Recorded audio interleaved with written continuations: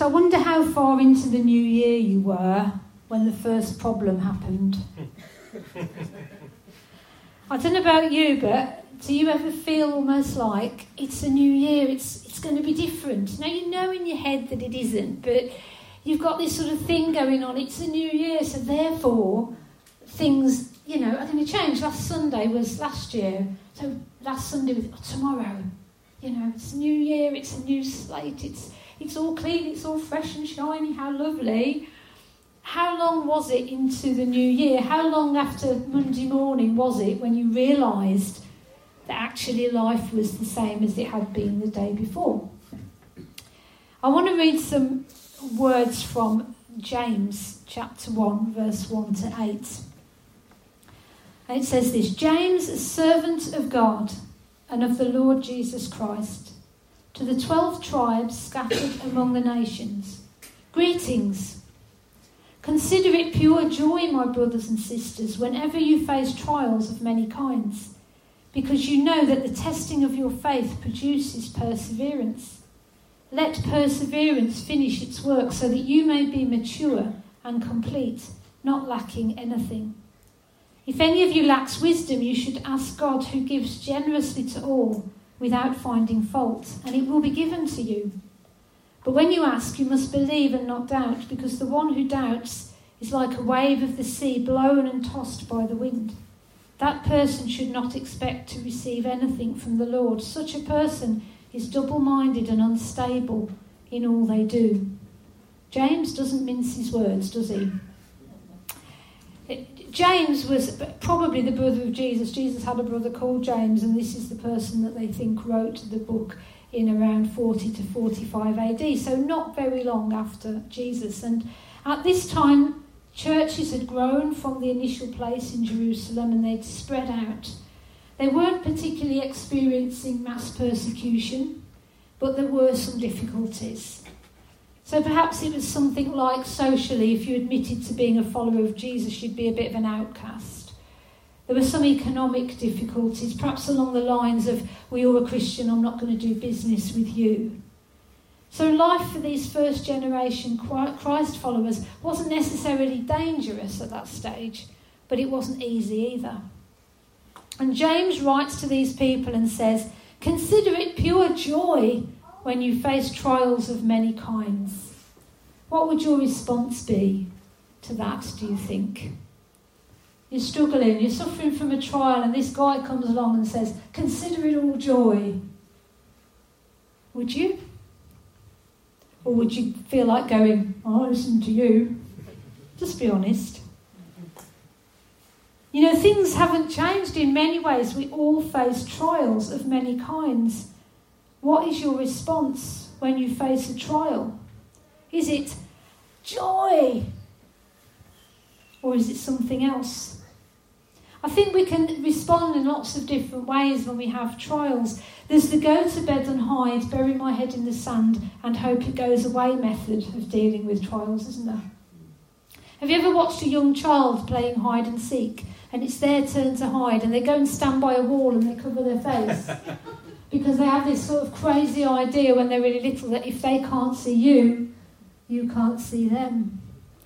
And sometimes it's like that with issues, isn't it? If we cover our face, if we pretend, and maybe it won't be there.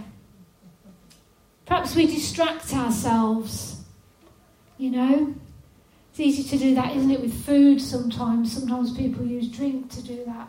Sometimes people, we'll watch the telly, we'll watch that show. We'll do something. We'll distract ourselves. Maybe if you have a financial issue, it's easy when those letters come through the door to think, if I just put them in the drawer and shut the drawer, they've gone away. It's not there.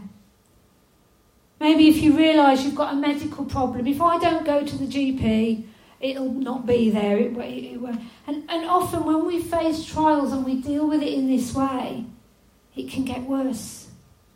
Sometimes we can even spiritualise it and say, well, if I don't say it, it's not really there. If I say it, somehow I'm accepting it as a problem, as a trial. But if I don't say it, it's not going to be there. So that's one way where we can try and get around trials. We bury our heads in the sand and we pretend it goes away. Another way, and this is the thing I tend to do, is you can be a fixer. I'll sort it out. I'll deal with it. Are you like that, some of you? I'll sort it. I'll do something. I'll wangle something. I will make it work if it kills me, and sometimes it nearly does. We go into overthinking. We go into overdrive. And the outcome can be that we end up drained and exhausted. Now, I'd like to put a little caveat in here, all right? If when you get home you find your roof is leaking, it's okay to be a fixer, ring the plumber or a roofer or whatever, and get it sorted out.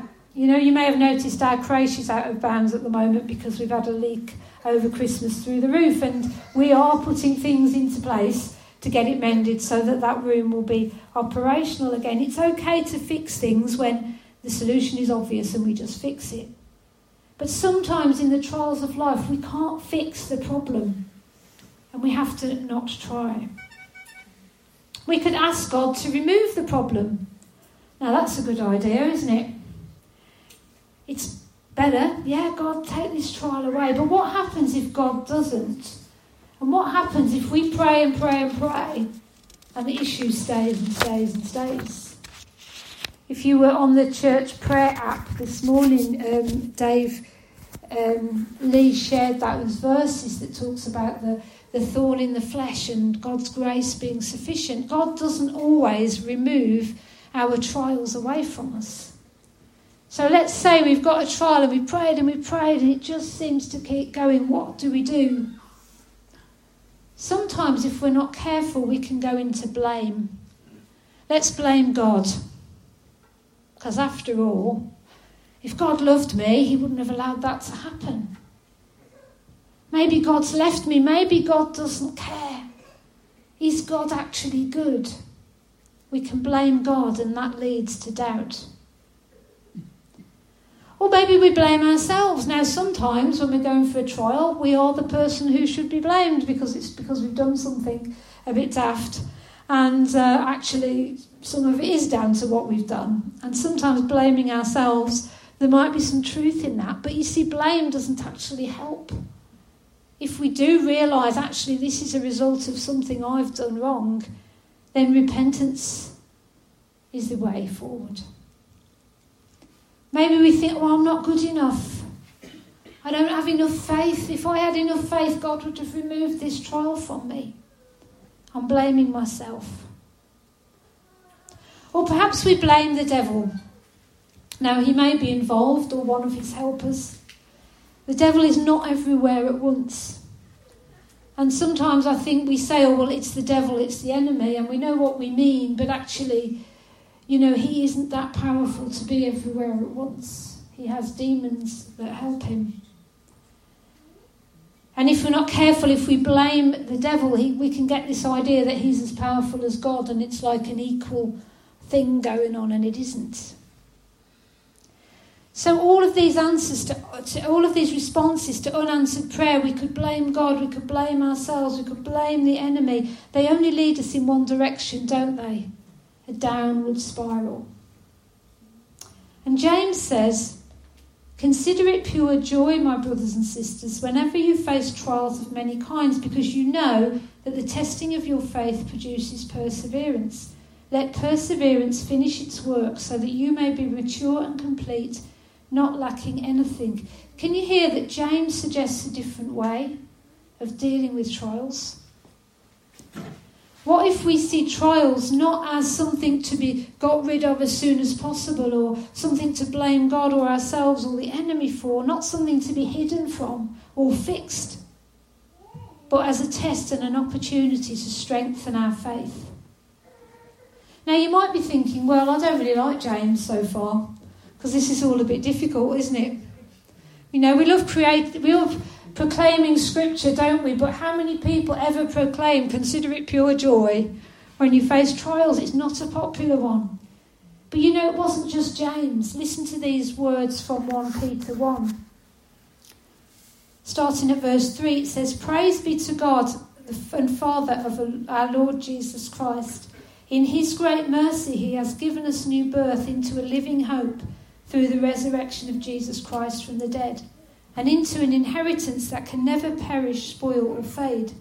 This inheritance is kept in heaven for you, who through faith are shielded by God's power until the coming of the salvation that is ready to be revealed in the last time.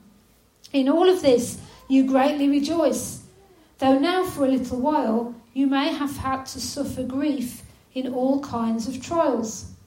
These have come so that the proven genuineness of your faith, of greater worth than gold, which perishes even though refined by fire, may result in praise, glory and honour when Jesus Christ is revealed. See, Peter says the same thing. For a little while you may suffer grief in all kinds of trials.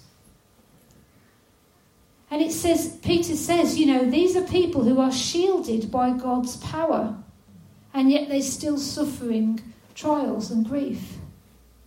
Don't ever think that because you're struggling with something or suffering something or going through a trial, somehow God has taken his hand off you. Because actually he says, no, you're someone who is shielded by God's power until the coming of salvation that is ready to be revealed. And yet you can still go through a trial. You see, trials have a purpose. I know we'd rather they didn't, wouldn't we? We'd rather they went away. We'd rather have a happy, jolly life with no problems, wouldn't we? Let's just be honest. Of course we would. But God allows us to face trials. They have a purpose. Over Christmas, there was a lot of storms, wasn't there? And a lot of rain. Oh, goodness me, what a lot of rain. Even for Britain, that was a lot of rain. And there's a road not too far from where we live, and I walk up and down this road quite often, and along the verge there's trees. And they're not huge trees, they're probably twice as tall as me, perhaps. They're not massive trees, but not very young either. And over the Christmas period, during one of the storms, one of them came down. And as I was walking towards it, thinking, oh, how am I going to get around that? I'm not climbing over. I thought, gosh, that must have left a big hole in the verge. But when I got there and looked, I realised it actually hadn't. There was barely anything. It was a little dip. See, that tree had got very, very, very shallow roots, and consequently, big puff of wind, and down it went across the pavement.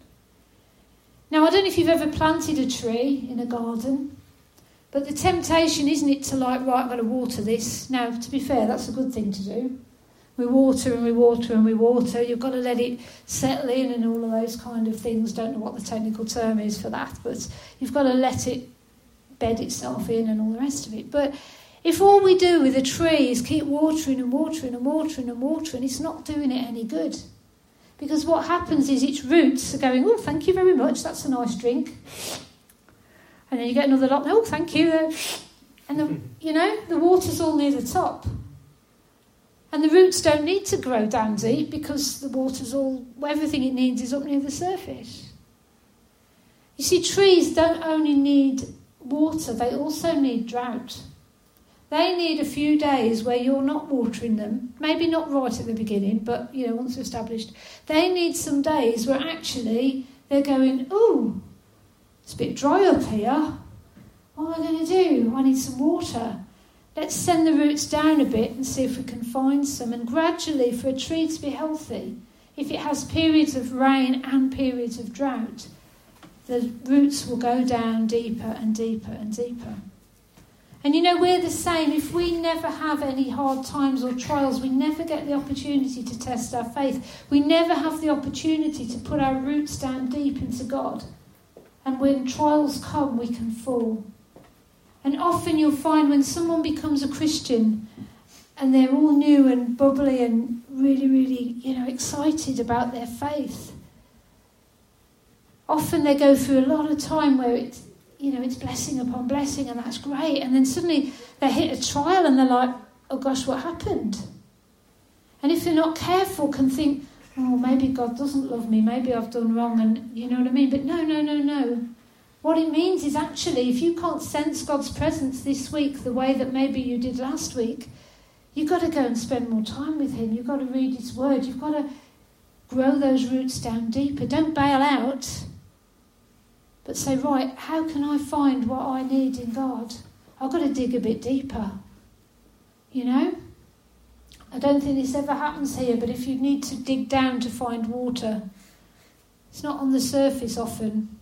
Often you have to dig down. It's like being on the beach, isn't it? You know, when you go on the beach and the sand is really dry on top, but you know if you dig down, not very far, you'll find water. Depending on where you are, dig down further and further. And we've got to get that with God, that when we feel like we're facing trials, this isn't the time to bail out. This is the time to go, no, I've got to dig deeper. I've got to dig deeper. I've got to find that refreshment for my soul. And you know, we learn through practice. The verses talks about perseverance. And perseverance is a bit like practice. Years ago, I used to teach the piano. And I used to have up to about 25 students a week coming into, and they'd come in every week and they'd get their music out and they'd put it on the stand and they'd tootle through their little pieces. And quite often there'd be some mistakes, surprisingly or not. And I don't know how much practice some of them did. Some of them you could tell, not a lot. Some of them you're like, oh, you have actually practiced this week. But what I used to find was very often they'd play the piece, make a mistake, correct the mistake and carry on. And what they were teaching their fingers to do was to play the piece, make a mistake, correct it and carry on. And I used to say, no, you've got to stop. You've got to look at the bit where you're making a mistake. You've got to go over that bit again until you get it right. Then put it back in the music, then play it again, and hopefully this time you get it right instead of wrong. And that's a little bit like trials. This is a bit like the perseverance that the scripture talks about. But you know, if you want to be a professional musician, you see, at my level, you practice until you get it right. If you want to be really, really good, you practice until you can't get it wrong. I'm not there. But that's what you do. You practice until you literally have it so ingrained in you, you cannot get it wrong. And that's a little bit like the perseverance, I think, that James is talking about. To start with, we make mistakes, we get it wrong, we correct the mistakes. But we've got to try and come to a point where we, rather than make a mistake, get it wrong, put it right. That's okay. We have to get to the point where we go, actually, how can I make it so actually I don't make that mistake? Or how do I get to the point where actually I just can't get this wrong? I'm so persevered with it. And James called that of being complete and mature. Testing of our faith produces perseverance, and that leads to maturity. Or in Peter's case, he said it proves our faith is real to the glory of God. Of course, we can go back. We can reject this and go back to the, well, if God loved me, he wouldn't let this happen approach. But we know where this gets us. We can continue to fight against this idea of trials and eventually bail out and even lose our faith completely. But how do we handle trials well? James says, if any of you lacks wisdom, you should ask God, who gives generously to all without finding fault, and it will be given to you. But when you ask, you must believe and not doubt, because the one who doubts is like a wave of the sea, blown and tossed by the wind. That person should not expect to receive anything from the Lord. Such a person is double-minded and unstable in all they do. What we probably need most of all when we're facing trials is wisdom. How many of us, when we face a trial, make a prayer for wisdom the first prayer that we pray? First prayer is probably, help! That's okay. But along that journey in a trial, at some point we've got to say, hey God, I need your wisdom in how to handle this. You've allowed this trial to come into my life. Give me wisdom of how to handle it best for your glory. Now, this doesn't mean we reject the idea of healing or financial provision or all of those things that God blesses us with. But we have to get his wisdom on what, God, on this trial, what do you want to do? What are you trying to teach me? How do you want me to play this? Or we go straight to God and say, God, please take this trial away because I want a comfortable life. Trials happen. Stop, wait, pray for wisdom. And then once we've prayed, we have to believe and not doubt Don't pray for wisdom and then go back to burying your head in the sand or fixing or blaming. Pray for wisdom and expect in faith that God will give it to you. God loves to give us wisdom. You know, King Solomon in the Old Testament asked God for wisdom in 2 Chronicles 1 and verse 10. It says, "Give me wisdom and knowledge that I may lead these people, for who is able to govern this great people of yours?" And what was God's answer to Solomon? He said, "Since this is your heart's desire and you have not asked for wealth, possessions or honour, nor for the death of your enemies, and since you have not even asked for a long life, but for wisdom and knowledge to govern my people, over whom I have made you king, therefore wisdom and knowledge will be given to you." So notice the motive of Solomon's prayer. He was the king.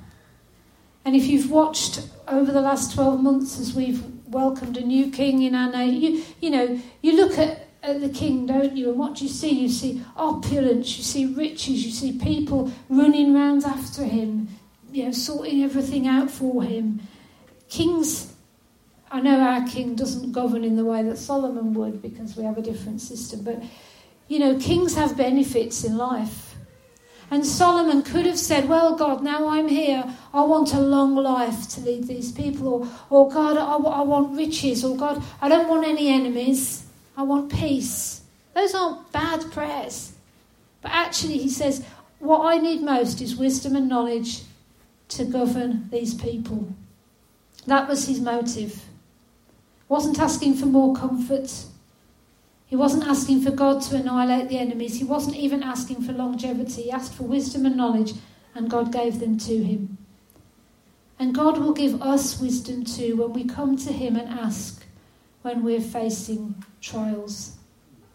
But we have to believe. Don't go back to your normal reactions. When you've asked for wisdom, believe God has given it to you.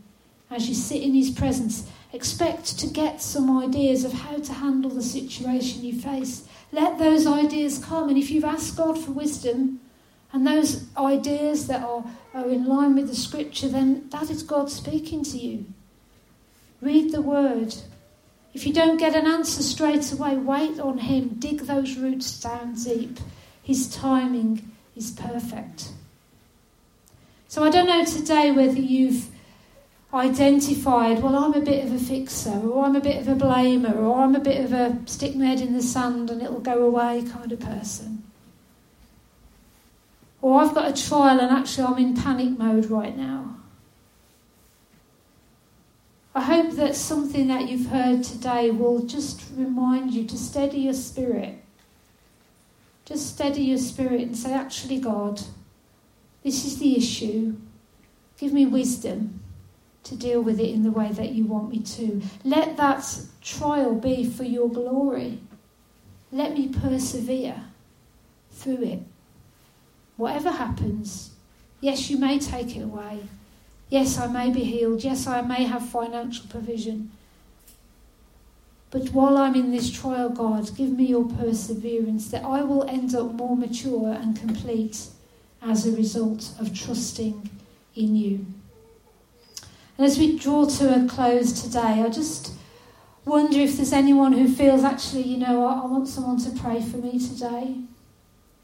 And if you do, this is going to be brave, but actually I'd like you to just stand where you are if you can, or wave your hand if you can't. And that will give us an opportunity to pray for people. So I'm just looking if anybody wants us to pray for them. Okay, yeah, there's some people. Okay, if you're able to stand or keep your hand up. If you're near one of these people, would you mind just turning around and just spending a moment praying for them? Yeah? I can't get round everybody, but if you could just turn around, have a look. There's someone at the back as well, Christian at the back. Let's just gather round people. Pray for them. Thank you.